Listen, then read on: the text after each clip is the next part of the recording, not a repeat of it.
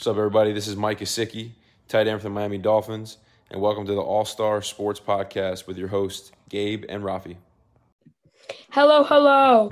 And I apologize for having some audio issues here. The audio hasn't been, we might be having some connection issues. But today we're going to start off with a signing that we heard about a couple of days ago, Dak Prescott.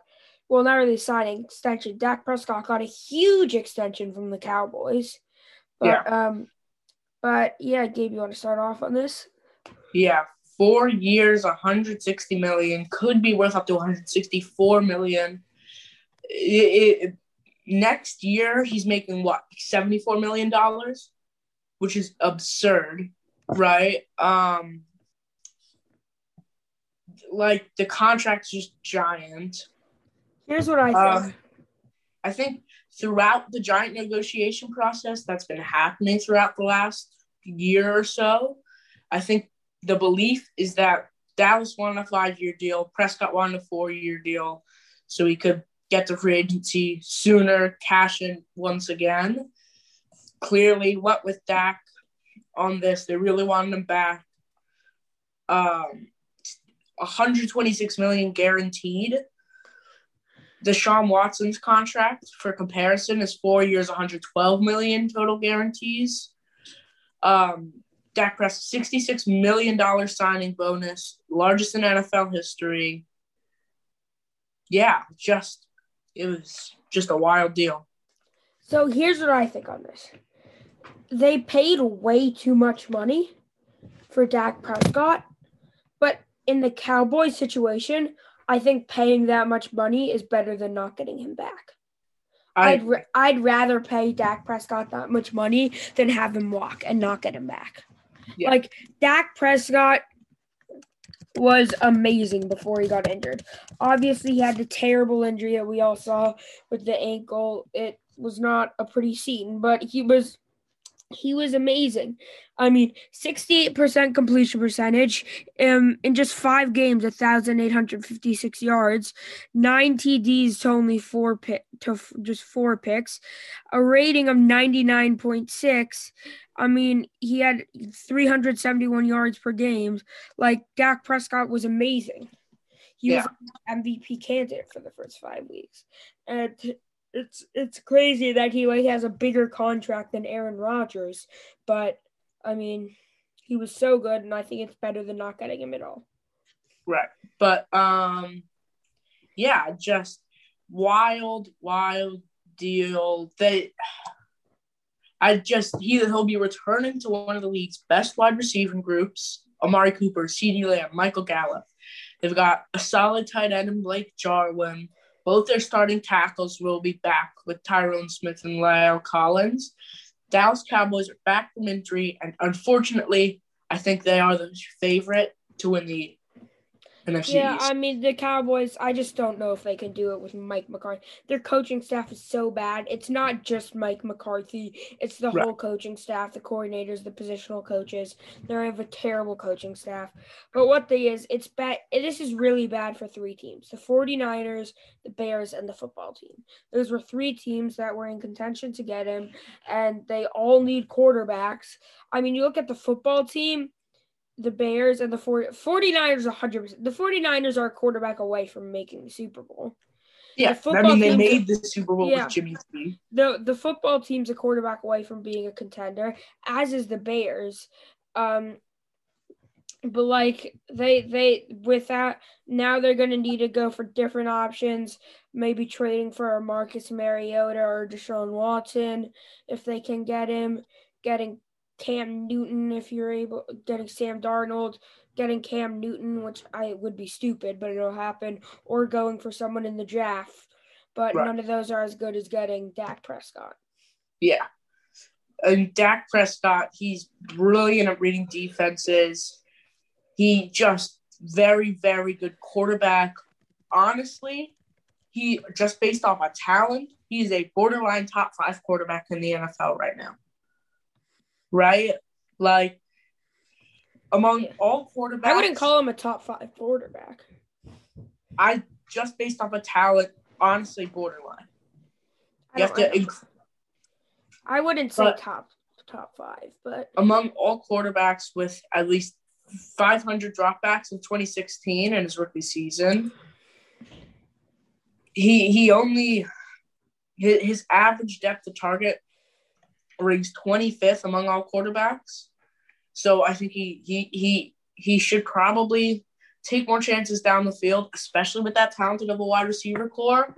But I would call him a tier 2 quarterback in the NFL. Not quite tier 1. He's not quite there yet with the likes of Mahomes and Rodgers and Wilson. He's not there. He's not there with Mahomes, Rodgers, Wilson, Watson, Lamar. But Lamar. No, Lamar's a tier 1 quarterback. He's tier 2. No, but Dak Prescott is tier 2. And yeah. Yeah, I think this was, as you said earlier, it was smart decision by the Dallas Cowboys, because I would rather overpay for a generational talented quarterback. Well, not generational talent. We have talents in this generation that are better. Yeah, but obviously, I'm very high on Dak Prescott. Yeah, Dak Prescott's very good. Yeah. But this deal was not great for the Cowboys. Honestly, Dak Prescott should not be being paid more than Deshaun Watson and Russell Wilson. I agree. And it's better than not getting him. Right. But it was a great deal for Dak Prescott. He'll never be in the conversation to be franchise tagged again, most likely. Right. It's a great deal. He got the length that he wanted. He got more money that he probably deserved. But the Cowboys believe in Dak Prescott, and so do I. Yeah, me too. Yeah. All right. So, all right. Well, we're going to move on to our next segment here. Baseball season is right around the corner. So we are going to talk about 3 things that we are excited about for our teams. I'm a Nationals fan. Rafi's an Orioles fan. And 3 things that we are not so excited about our teams this season. Yeah. So, Rafi, why don't you kick it off with your first positive? Yeah. So, as an Orioles fan, past 3 years have been tough. You can't say the past 3 years you haven't been able to say too much about things we're excited for. But there are 3 things that I'm looking forward to this year. And number 1 it's just obvious. It's not even close. And that is Trey Mancini being back. Trey Mancini, amazing story. He was diagnosed with colon cancer. I went through lots of chemotherapy, missed the 2020 season, came back to spring training this year, got a standing ovation. But Trey Mancini, I think in general, I don't know why, people just don't realize how good he is. I mean, 2019, 291 batting average, 364 on base, 535 slug. He had an OPS of 899, 1.01 away from 100. I mean, not 100, 900. And people just don't see him as insane. He had a little bit of an off year in 2018, but go to 2017, 293 batting average, on base of 338, slugging of 488 for an OPS of 826. He's not very good in the field, but Trey Mancini is a very good player. Yeah, I could not agree more. Trey Mancini is great. Guys really missed him last year in your offense, especially he is, in my opinion, easily your best player. Yeah. Glad that he's back. I like watching him play, but yeah. I'll say the next thing the first thing I'm excited for the Washington Nationals, mine's also a player returning from injury, but this time it's Steven Strasburg. Yeah. He's cleared to play a few weeks ago. Just such a talented pitcher. He's given that big contract for the 2019 offseason, right? Obviously won World Series MVP. But Steven Strasburg, not going to count last season because he played what? He played 2 games, right? But let's go back to 2019. He 18-6. I know wins and losses aren't the best stats for pitchers. But 135 ERA plus, FIP of 3.25, WHIP right around 1. Obviously pitched great in the playoffs. I'm extremely excited to bring back the depth that this rotation had in 2019. We really missed it last season. Yeah, Steven Strasburg's a great player. When I was choosing my Cy Young Award, I think I was thinking about him as either number 2 or number 3 for this year. His ERA, like in 2019, his ERA was a tiny bit higher than usual, and yet it was 3.32. Like, you know? Yeah. But I mean, I guess not. He's not higher than usual, but no, he's not a pitcher. When you look at the basic stats, you would call an elite pitcher, but Steven Strasburg is an nasty elite stuff. pitcher.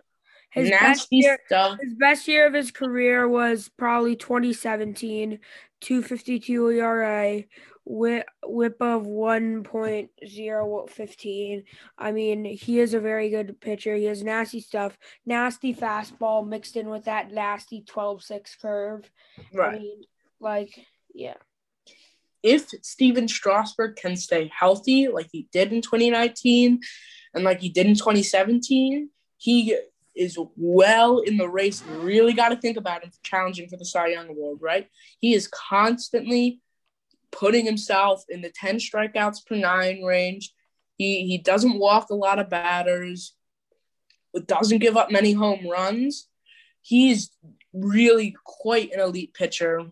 His whip is hovering around 1 constantly. I think maybe he can even dip up below 1 this year, which would be outstanding.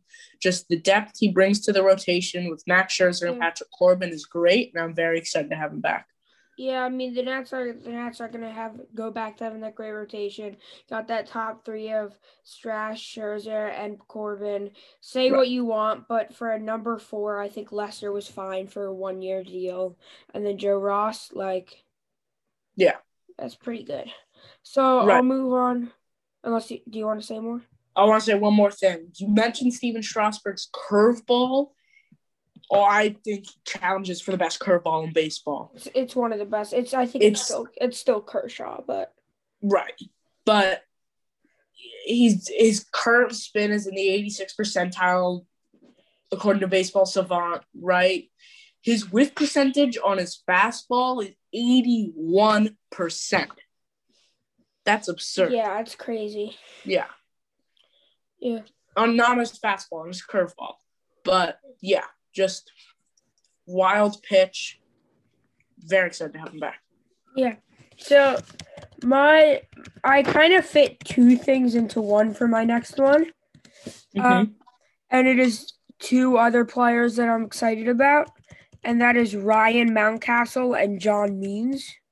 I guess I put them in the same because they're in a similar situation. Ryan Mountcastle, had a great rookie season last year.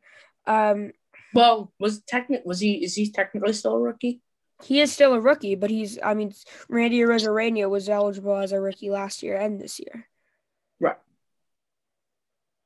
But he was very good last year. Hold on. This is being really weird. Let me pull this up. Here we go. All right. So Ryan Mountcastle, I think he was a finalist for Rookie of the Year last year. Or no, he wasn't. He wasn't a finalist, but he was top 10. But and he'll be one. He was my prediction for Rookie of the Year this year. He walked so much. He has an on base of 386, which is very good, but it feels like it should be more of that just because it felt like he was getting a walk per game. So game 492 for an OPS of 878. Batting average of 333, and this is in 140 plate appearances, 126 at-bats, 5 home runs. He's nothing to die for in the field, but he's a very good hitter that I think is going to have a very good year this year. Yeah. You talk about Ryan Mountcastle, I really want to focus on John Means. I am a massive, massive, massive John Means fan. Yeah. Right? His fastball is off the chart. The spin he gets on his pitches. His changeup is so good. Right. Just the spin he gets on his pitches is absurd.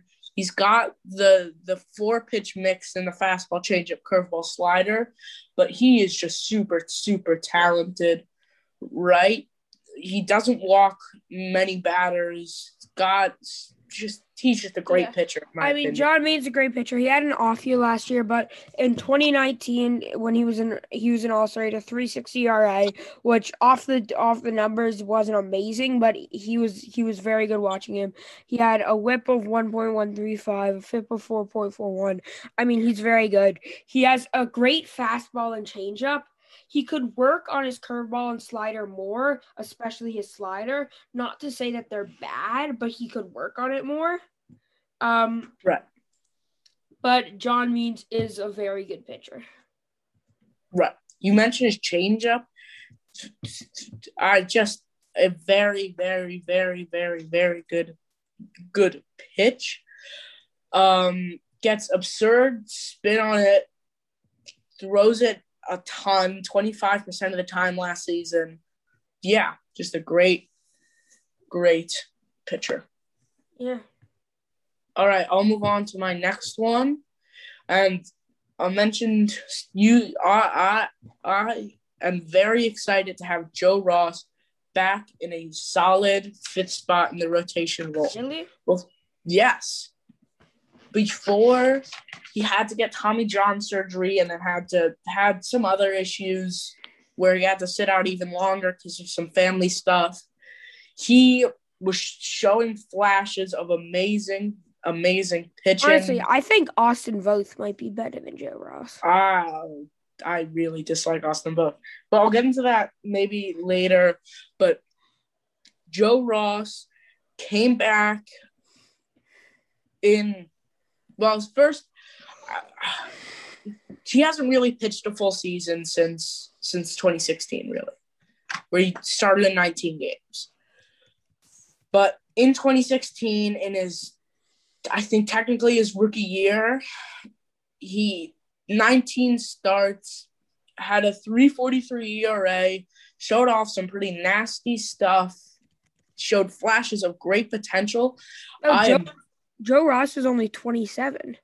Yeah, Joe Ross is still a pretty young young player. When he's pitched in the past, he's never had like 5.48 ERA, 5.06 ERA, 5.01 ERA, 3.43 ERA, 3.64. Like he has a nasty fastball which you can rely on with him, but you can't just have one pitch. Honestly, like I think he might be better out of the bullpen. I think he's better out of the bullpen, but I'm pretty excited for Joe Ross to be in this position. I like Joe Ross just as a person. He showed flashes before he had to get Tommy John surgery of great potential. He pitched in the World Series, pitched pretty well against a cheating Astros team. But yeah, you don't know that they were cheating that year, but they probably whatever. I'm gonna call them. They probably were. But you can compare Joe Ross's velocity and movement on I'm putting in the same category, which is the movement he gets on his sinker, in like the Lance Lynn category. He has an insanely good sinker and a solid fastball. I'm excited. I don't love Austin Voth. Just can't throw more than 5 innings, which I don't like. But yeah, just excited. All right. So my next guy is someone I'm going to actually end up mentioning twice in this video. But I'll talk about him first here. That is Anthony Santander. Mm-hmm. Anthony Santander only played for 37 games last year, 165 plate appearances, 153 at-bats. Mm-hmm. It's not as big of a sample size as you'd like, but when he was playing, he was consistently the league leader in home runs, the league leader in slugging percentage, top in the OPS as he was playing. just during those. I mean, he was amazing last year. Batting average 261, but he had an on-base 315, slugging of 575 for an 890 OPS. He had 11 homers in 37 games, which is amazing. He was consistently leading the league in the homers while he was playing. And one thing people don't talk about him is his fielding. He has such a good arm. He has an amazing arm. Defensive run saved above average. He had 10. Field percentage doesn't matter, but he had multiple robbed home runs, diving catches. He's an amazing fielder with a hell of an arm, and yeah, he's a great player. All right. I'm gonna move on to my next one. Don't have a lot to say about Anthony Santander, but I am very excited for someone we brought in this offseason in a trade, Josh Bell. He brings some switch hitting versatility to the middle of the lineup. He's a big power hitter, not the best fielder, but last year in a down season was in the 87th percentile in exit velocity. Let's look at 2019. He was an all-star in the first half of the season. He looked like he was challenging for the MVP award, but hit 277 with a 936 OPS, right? Had 37 home runs, 116 RBIs on a horrid Pirates team, 37 doubles. He's just a really, really talented hitter. He brings good versatility. In 2019, he led the league, didn't lead the league, in the top 8% in the league in XWOBA, which is a great stat that measures hitting. But yeah, just puts the barrel on the ball. He's a big dude, 6'4". I'm just super excited that we brought him in, and I think it was a good trade too. I don't know about that one. It was a good trade just because of what you gave up and the potential that he has. But Josh Bell had a great 2019 campaign. He had a pretty good year in 2017, a solid year. But besides that, he's never been that good. And last year, he was horrendous. In 223 plate appearances, 195 at-bats, 226 average for 8 home runs, 305 on base for a 364 slugging, and a 669 OPS. He was terrible last year. Once again, you have to take a shortened 60-game season where there was no fans, no real spring training, a very shortened preseason with a grain of salt. You cannot bring the 2020 season into too much of thinking, right? I do this with every single player. I look at their last full season with no injury and no shortened season, and Josh Bell was fantastic in 2019. He'd shown flashes of potential before that, but in 2019, he broke out, was an all-star once again, just had an outstanding season. I'm very excited to finally bring some good versatility and a great power hitter to the middle of the lineup. I mean, yeah, he has a lot of potential, but he also has a pretty low floor. High ceiling, low floor. But yeah. So going on to my first thing that I am not excited about. And for the past many years, this has always been the thing with those. And we just can't get good players here. That is our pitching. I mean, this year, when it comes to the starting rotation, we'll have John Means, Wade LeBlanc, Dean Kramer, Jorge Lopez, and then probably Keaton Aiken with a chance of it being King Felix. And Felix Hernandez. That's not very good. John Means is good. Wade LeBlanc was solid last year, but he's also 37 or something. He's not that good. Dean Kramer I like. I mean, Dean Kramer isn't amazing now, but he has a lot of potential, and I think he'll be good in the future. Jorge Lopez was solid, but he's also old. Then Keegan Aiken's don't have very good pitching. And then the biggest problem is the bullpen. We have some good players in the bullpen are Dylan Tate had a solid year, but then there's Paul Fry. There's Hunter Harvey, who's shown flashes of being very good, and I think he is good. Cole Sulser was solid. Tanner Scott was pretty good. And when he played, Cesar Valdez looked very good.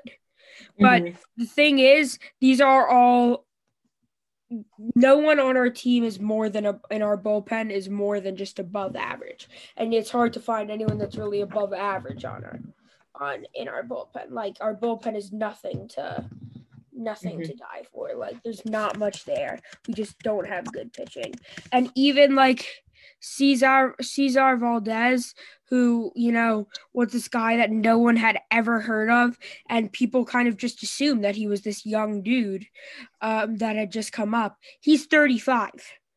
He started playing in 2010 for the Diamondbacks, got sent down, didn't play again until 2017, where he played on Oakland and Toronto, where he didn't do anything. Then goes to Baltimore and does well. But, like, he's 35, so he's not going to be here for a long time. And, yeah. I'll talk about my first negative, which is very similar to yours. It's the Nationals' bullpen depth. Right now, in the Nats bullpen, there are 4 guys I'm confident putting out there. There's Daniel Hudson, there's Will Harris, there's Brad Hand, there's Wander Suero. Wander Suero shown flashes of great potential, but he has shown that he's very unclutch and he can't pitch back-to-back days. I don't love Wander Suero. He has nasty stuff, but as an everyday guy, like...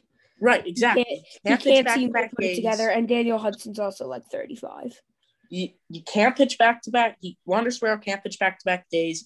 He's shown flashes of decent potential, but not great. Brad Hand brought him in this offseason, is an elite lefty, but he is the only lefty we have, which we saw with Sean Doolittle in 2019. When you have – and Will Harris and Daniel Hudson are both old, both didn't play well very, very well last year.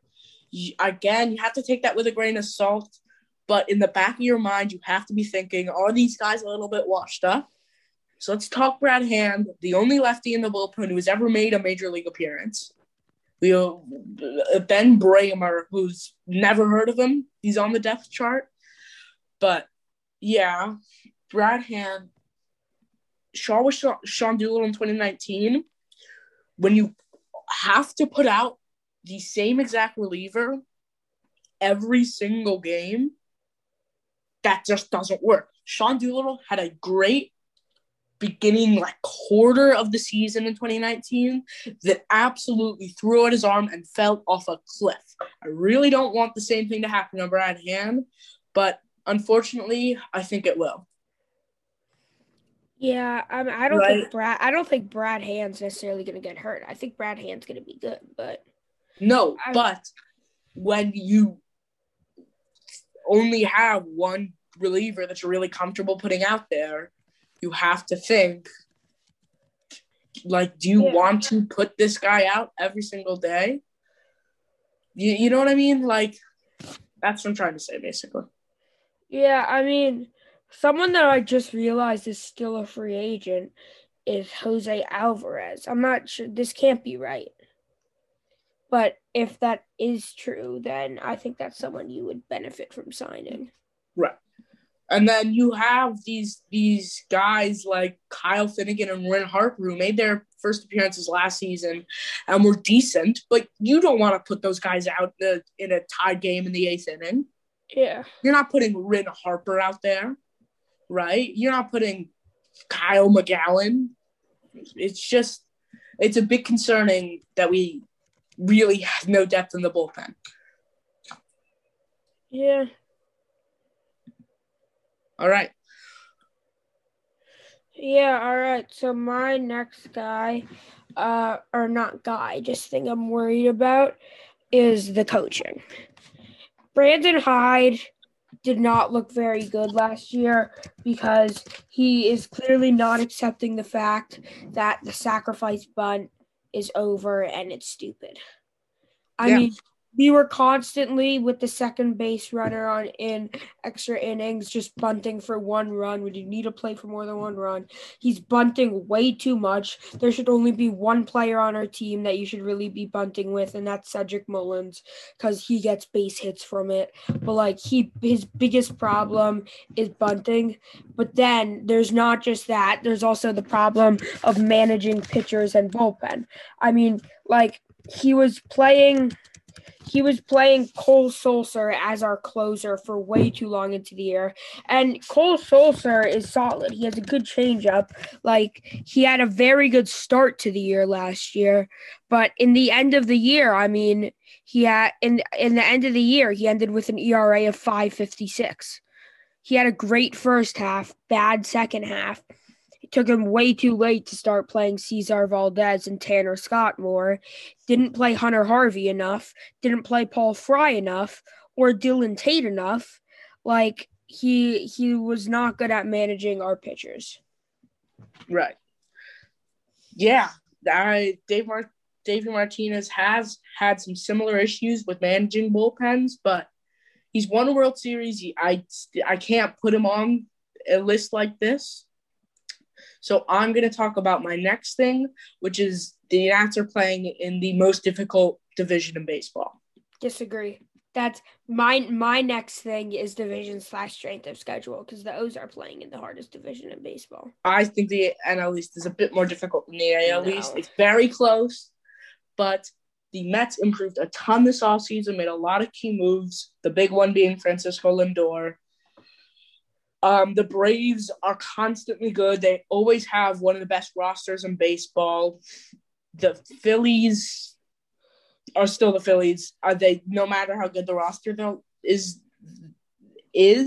they will never finish above 5 games over 500. Marlins I'm not so worried about, but the two big ones are the Braves and the Mets. What I'll say is that the NL East has more depth, like the fact that the Phillies and Marlins are your 4th and 15, but our top teams are just so much better. The Yankees, the Blue Jays, and the Rays. Both the Braves and the Mets, in my opinion, maybe not the Mets, are our top 5 teams in baseball. Maybe, but right? I'd still take the Yankees as the second best team in baseball. Rays borderline top 5, kind of in the same boat as the Mets, but just extremely tough division, especially when you're playing each team 19 games a year. You need to be at least 500 with both the Braves and the Mets if you want to win the division, which I just don't think we can do. They are a great team, and they are some great teams, and it's hard to play against. So, as previously mentioned, my next thing is our division/strength of schedule. You look in last year's 60-game season, it was just, the O's ended up not being last, but Rays made the World Series at 40-20, Yankees 33-27, Blue Jays 32-28. The Blue Jays have only gotten better. The Blue Jays are going to be very good this year. And we just have such a hard schedule, and we're in such a hard division. Yeah. I think you can say the same thing about both the Nats and the O's in this boat. I'm going to move on to my last one. And this one is completely player-based, and it is catcher Yan Gomes. He is no doubt going to be the opening day starter at catcher, which I extremely dislike. He's the only Brazilian-born player in the MLB right now, but really, I just don't like this guy. I'm going to take 2020 with a grain of salt once again. I'm going to go back to 2019. 223 batting average, 704 OPS. I get catchers aren't supposed to hit, but when you have an 80 OPS plus as a position player, that is horrific. Fielding, he's also horrible. He's in the 9th percentile in framing. He is just really not a good fielder. Got a below average pop time, makes too many errors on balls in the dirt. I really just hated that we did not bring in a catcher this offseason. Yeah, it's tough, but nothing you could do. I mean, Right. But, yeah. I'll go back to 2019. Bit better and everything, but still horrible hitter. Walks a decent amount, but can't frame to save his life. Decent pop time. I'm just not a good catcher. Just not a good catcher, and we don't even have a solidified backup option. You guys could have benefited from getting a James McCann. Yeah. Or obviously it was. I don't even love James McCann. Obviously it was a long shot, but JT Realmuto. JT Realmuto was not that big of a long shot, but we Even- don't even have a solid backup option. Alex Avila is the only other. You know what you guys could have considered? Bringing back Buffalo. Wilson Ramos is not that good anymore, Rafi. He's a terrible fielder, but he's still a good hitter. Yeah, we need fielding at the catcher position, especially with a lot of pitchers that throw in the dirt.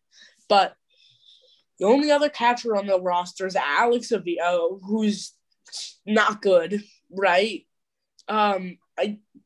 You can put Kyle Schwarber at catcher if you really need to, if Yan Gomes is injured and you really, really need a rest day. But I hate the fact that we didn't even bring up a decent backup catcher. Yeah, Yan Gomes is our only option at catcher. Yeah. I mean, right now, who is your backup catcher? Alex Avila. I mean, he's solid. He's backup. Still, Yeah. he has barely played in the past. Yeah. He hasn't played more than 24 games. Yeah, I agree with you. You guys, and that was in 2013. I agree. It's just not. You can't rely on him to come in and start multiple games in a row if he needs to. Yeah. I agree. I don't think Yan Gomes is that good anymore. And yeah. Yeah. All right. So moving on to our next segment, another baseball one. Obviously, baseball season's coming up, so naturally you need to talk about some players that you think are going to break out this year and some players you think are going to step down. So, Gabe, you want to give me your first breakout player? I am going to give you my first breakout player. It is it is pitcher Jacob Webb. Atlanta Braves righty Jacob Webb. He's shown flashes of great potential. 2020 only played in 8 games, but 2019 in 32 innings, had a whip of 1.1, struck out 7.8 batters per 9, a 1.39 ERA, showing flashes of great potential, has some pretty nasty stuff. Plays for a team I don't like, but I think he will be a solid step-up option if they need to in the bullpen. Yeah, he's good. He's got some good stuff. He's a pretty good reliever. His fastball is great. Curveball is not so great, but his fastball gets great spin on it. Yeah. He's a very, very solid pitcher. Yeah. So I'll go with my first guy. This is someone that was an above-average pitcher this year, and when he's gotten MLB reps in the past, he's been pretty good. But I think this is the year he takes it up and becomes like a Cy Young candidate. And that is Tyler Glasnow of the Tampa Bay Rays. Tyler Glasnow he never has amazing ERAs because he'll either shut people down or have terrible games. He's not nearly as consistent as you like, but 1.134 whip, not great. 4.08 ERA. Didn't have a good year this year, but you look at when he pitched last year in 12 games, 178 ERA for a whip of 0.890 and FIP of 2.26. Like, he's shown amazing flashes, and I think he just puts it together this year and becomes more consistent. That's what he needs. He needs to be consistent. If he can consistently be good and not walk as many batters or hit as many batters, then he'll be a top pitcher in MLB. He has a nasty fastball and a nasty curveball. One of his problems is he really only has a fastball and a curveball. He has a bit of a changeup, but he needs to work on it. He should work on developing a slider. And but that fastball and curveball is nasty. If he walks less batters, hits less batters, he'll be so good. Yeah. Tyler Glasnow has some nasty, nasty, nasty stuff. You watch his highlights, you gotta think that guy is top 5 pitcher potential in baseball. And I say that with full confidence. I'm a big fan of Glasnow. He's got great hair. He's got great pitching. I fully agree with that. I'll move on to my next guy. It is Reds righty. It's another pitcher. It's TJ Antone. Last season was his rookie season, so you can only look at last season. But he was excellent. One of the most underrated pitches in baseball is his curveball, 95th percentile on the spin rate on it. His K percentage was in the 86th percentile. He walks a lot of batters, but the spin he gets when he throws the ball is absurd. Last season, 2.80 ERA in 35 innings pitched, whip around 1. He is a great, great pitcher. He's able to just dominate sometimes. When he's on, right, the spin he gets on his pitchers, if he can cut down on the walks and get a bit more control, I think he has potential to dominate this year out of the bullpen. Yeah, he's a great pitcher. Yeah, his sinker is nasty, slider is nasty, curveball is nasty. He just got some great stuff. Yeah, I was very confident in him. Yeah. So my next guy is Jesus Luzardo. Jesus Luzardo is a great pitcher. Didn't pitch at all, or pitched a tiny bit in 2019 during the regular season, but he came in the playoffs and did very well. This year, didn't have a great ERA of only 4.12. He didn't put together what we thought he would, but I think he changes that this year and puts stuff together. Like Tyler Glasnow, with him, it's all about consistency and walking less batters and hitting less batters. He has a nasty curveball with a nasty sinker. 22.8th percentile and spin on the curveball. It's not as good as it sounds, but he has a nasty curveball. He has a great fastball. He has a good sinker, solid changeup. He has nasty stuff. He just has to put it all together, be more consistent, and work on his control, walk less batters, hit less batters, and he'll be a lot better. All right, I'll move on to my next player. It is National center fielder Victor Robles. I'm a massive fan of this guy, and the only thing he needs to improve on is his hitting. He is a horrific hitter, especially in 2020, but I'm not going to count 2020. I'm going to look at 2019. But he was still a horrible hitter in 2019. But last year, he came into camp. He had put on a ton of weight, and that slowed him down. He's a by far fielding first center fielder. And he was nowhere near as good as a fielder as he was in 2019 versus 2020. But he cut down on his weight this season. He's back to where he was in 2019 weight-wise. And I really think he has some great, great, great potential to just rip up the outfield. He's got one of the best arms in baseball. If he can take himself to a slightly below average hitter, he will be insane. Yeah, he's an amazing fielder. He's great on the base paths, and he's very fast, but just there's two things he could work on. One thing is in the field, which is his arm accuracy. He's a great fielder. He has a strong arm. He's not a very accurate thrower. Right. and also he just number one thing, he got to work on that hitting. Right. In 29, hitter. he had one of the worst exit velocities with players minimum of 50 at-bats in 2019. He was a horrible hitter. He's just not a good hitter.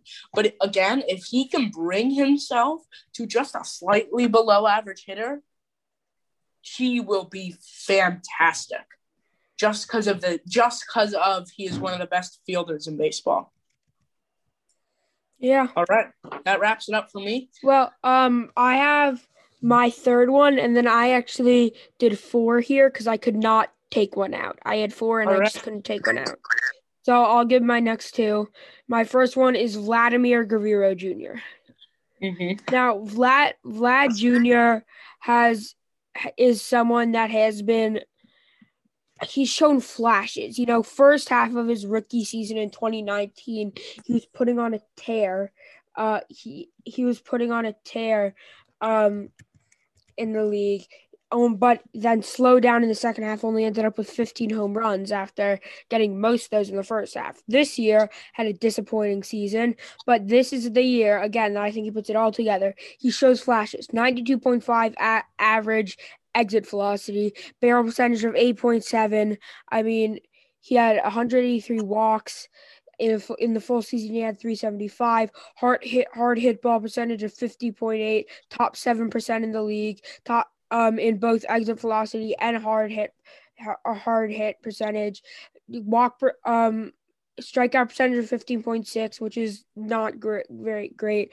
Walk percentage of 8.2, but I mean, he just needs to put it all together, and I think he can do that. And I think he'll break out this year and finally does consistently what he's done in flashes. Yeah, I agree. Last season, he was not a great fielder, but I expect them to move him to more of a first base DH role. Yeah, I don't think he's going to be a third baseman. Right, which I think way better suits him. He's not a good fielder, but he's one of the most hyped prospects ever. Obviously, his dad is a legendary player, but I agree. Vlad Jr., fun to watch. I think he takes the step up this season. Yeah. All right. So, I have my last guy. All right. That is someone that has already been mentioned in this video, and that is Anthony Santander. Anthony Santander had an amazing season last year, only 37 games, but like I said this all before, while he was playing consistently like the leader in the league in home runs. Even last year he had 20 home runs, OPS of 890, slugging of 575, not great on base, and he's an amazing fielder, but I wouldn't call him an amazing fielder. I would. He has an insanely strong arm, and he is a very good fielder. 88.6 average exit velocity, hard hit ball percentage of 36.7, which is not as good as you'd like, but that's because if he just needs to be a little more consistently, but that's because he is a home run hitter. If he gets more hits consistently, that'll go up. And I mean, strike percentage is way too high at 19.7. You'd like to see him walk a little bit more, but he can be. But he has a great barrel percentage. Like I said, he's a home run hitter, 10.2%, 128 walks last year. I mean, he is a good player that I think is going to break out this year. Yeah, I wouldn't call him an elite fielder. I really like Baseball Savant. I use it a lot. Yeah. But 39th percentile outs above average in his jump. He's not I would call him has a great arm. There's no doubt about that, but I can't call him an elite fielder. I don't know. But yeah, I do agree. I think Anthony Santander is an excellent player and one of the more underrated players in baseball. Yeah.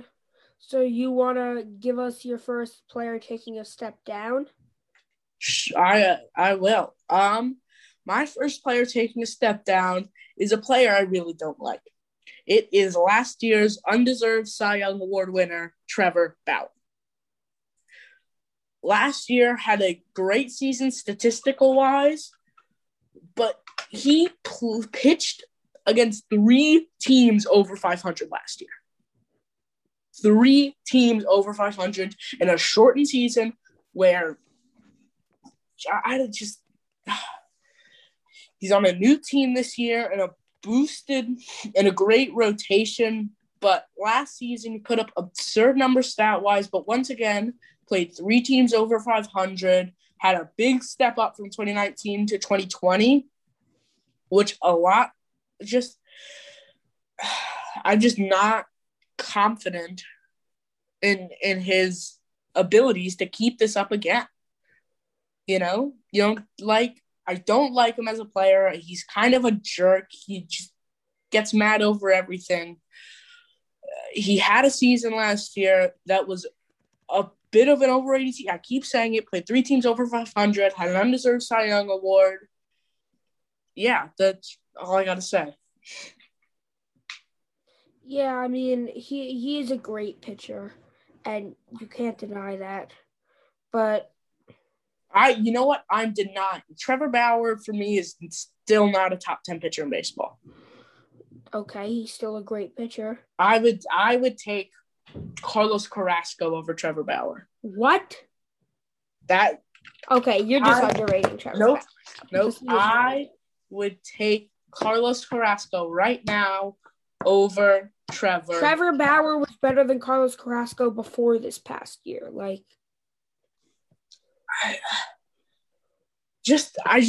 Trevor Bauer he doesn't pitch against. He didn't pitch against good teams last season.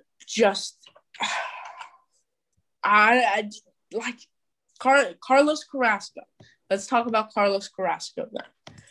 Last year, 2.91 ERA, just had a decent season, whip around 1.2, FIP hovering around 3.6. But you have to keep in mind, the man came back from cancer last season, and he's putting up solid numbers. He has some of the highest spin rates in all of baseball.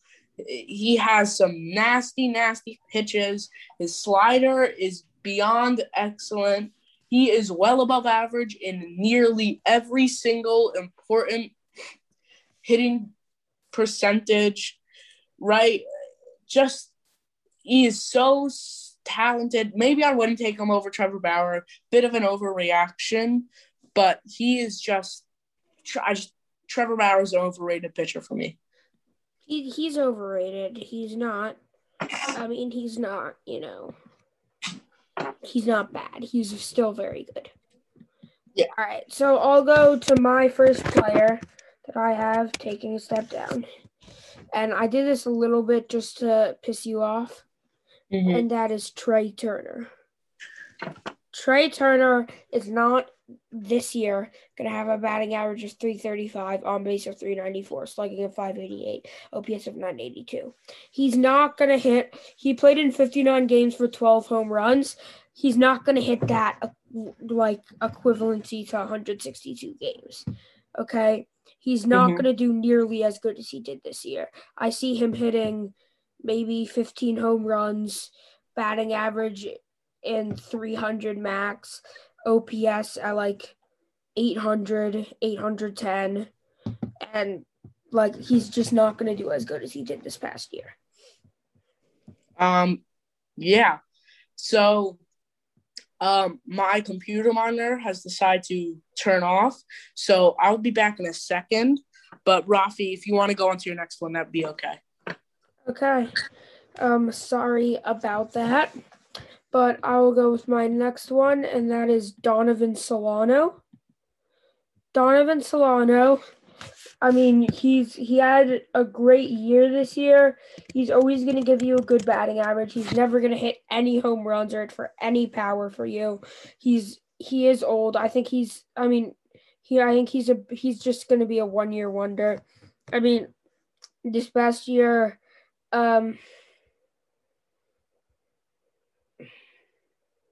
This past year he had a batting average of 326. Before that, batting average of 330. I think he doesn't hit for a higher batting average than like 285, 290, but I think he's going to hit 285, 290 and be a bad player because he's going to hit for an OPS of like 740, 730, and I don't think he's going to be that good this year.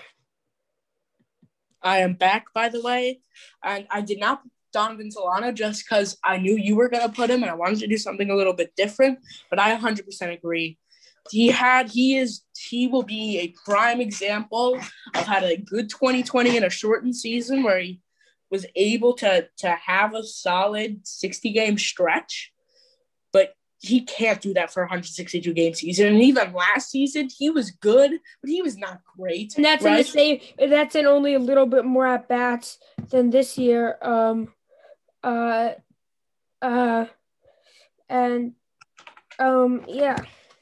Yeah, just Donovan Solano. He's 33.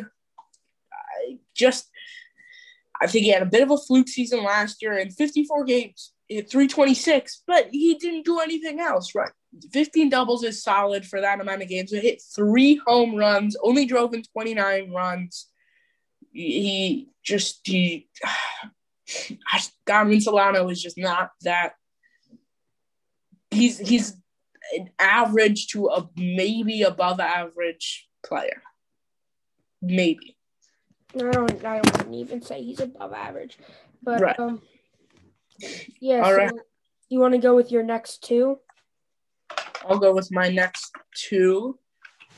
My first one or second one here is an MVP last season.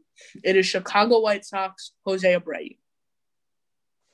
He had a fantastic year last year. I don't think he deserved MVP. I think it should have gone to DJ LeMahieu. But that's an argument for another time. Hit 317, OPS of 987. But I just don't think he will be able to replicate that across an 162-game stretch. He took a massive jump in 2019 to 2020.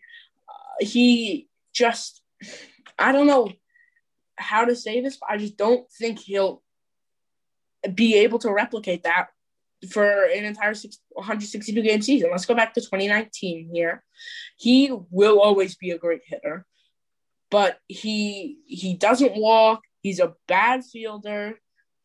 I just don't think he'll be able to replicate his past season across 160. Jose Abreu is not going to be the MVP this year. He's not going to have an MVP caliber season. I think he's still going to have a good year this year, hitting wise. He's just not going to do nearly as well. Right. That's what I'm saying. This is not to knock Jose Abreu. Yeah. But what I said about Trevor Bauer was to knock about Trevor Bauer. I just really don't like Trevor Bauer. Okay. All right. I'll go on to my next one. It is a player who had a solid season last year. It is Los Angeles Dodgers shortstop Corey Seager.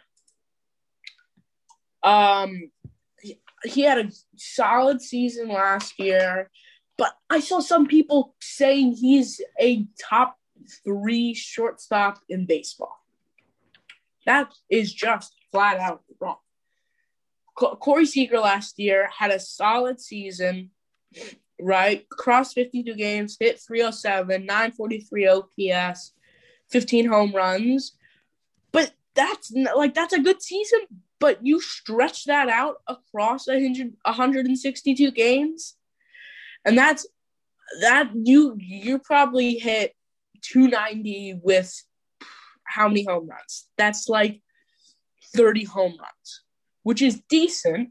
30 since when is 30 home runs decent?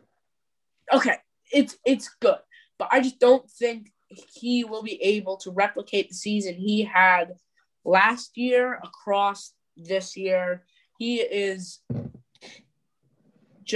not a great fielder. He's a very, very good hitter. But let's look back to 2019 where it was the exact opposite. He was a solid fielder, but he was a below-average hitter in 2019. An exit velocity in the 38th percentile. XWOBA was exactly average with the rest of the league.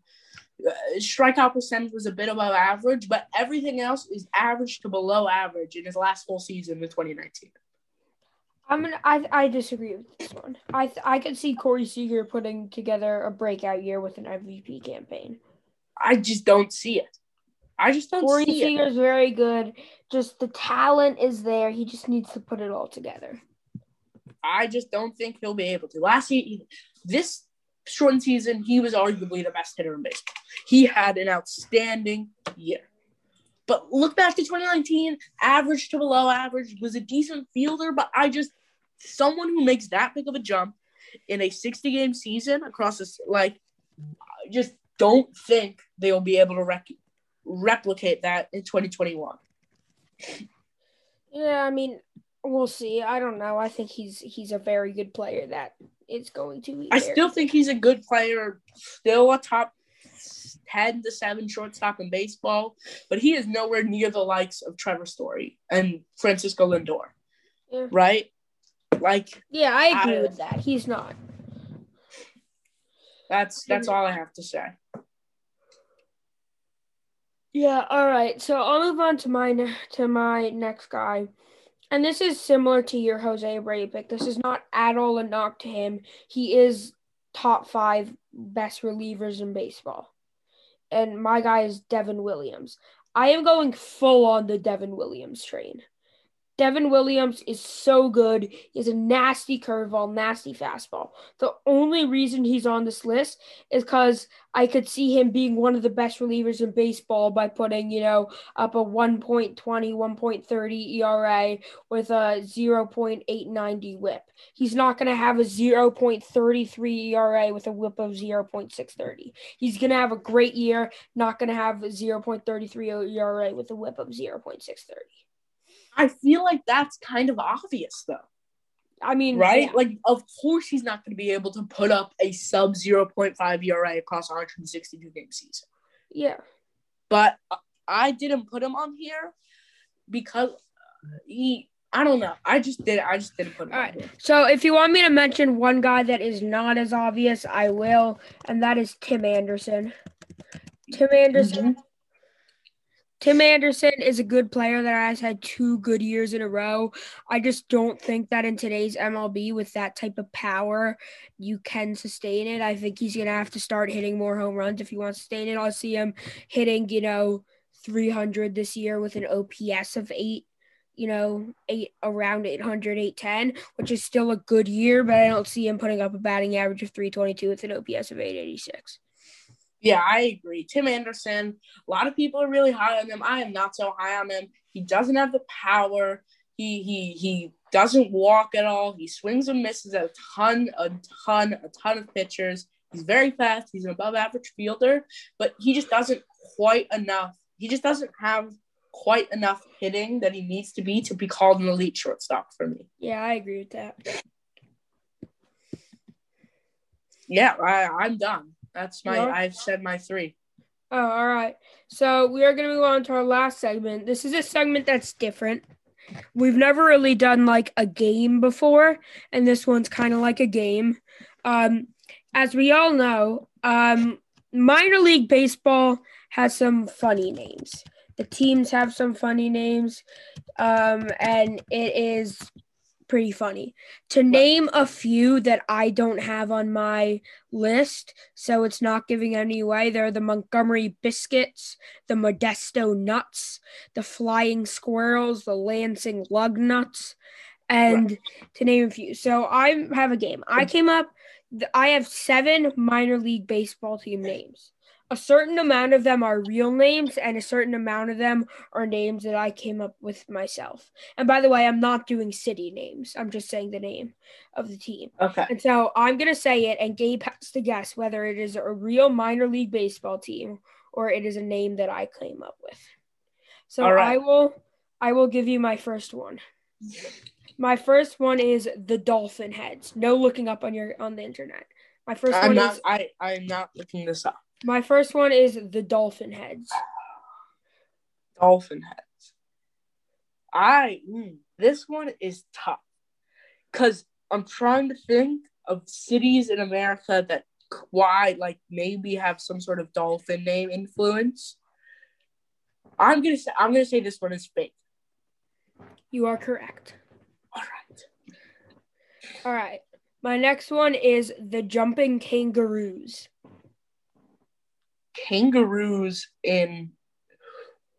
Jumping kangaroos, I feel like is redundant because I feel like everyone knows kangaroos jump a lot.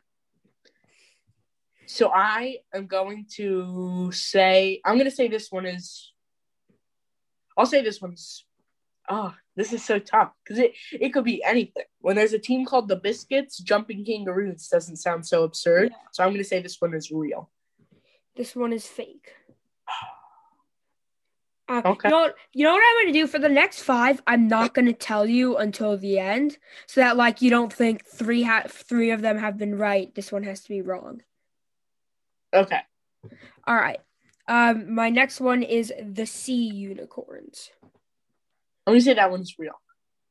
I just really hope that's real. I really hope there's a minor league baseball team called the Sea Unicorns. All right. Let me put that down. The next one is the mama hens. I'd say that one's fake.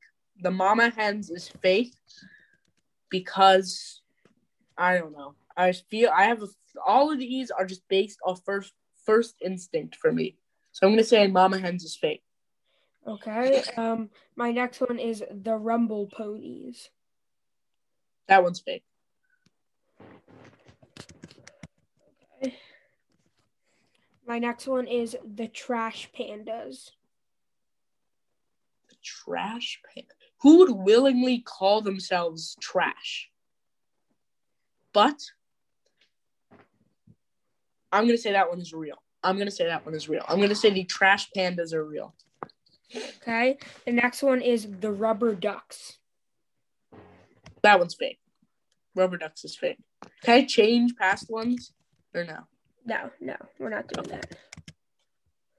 All right. Are you ready to hear your results? I'm ready to hear the results. So you know the first 2, you were right on dolphin heads and you were wrong on the jumping kangaroos. So you're 1 for 2 there. On the sea unicorns, you said that the sea unicorns were a real team. The Norwich Sea Unicorns are a real team. Let's go. You said that the mama hens were fake. The mama hens are fake. Okay. You said that the rumble ponies were fake. The Binghamton rumble ponies are not fake. On. The Binghamton rumble ponies are not fake. You said that the trash pandas were real.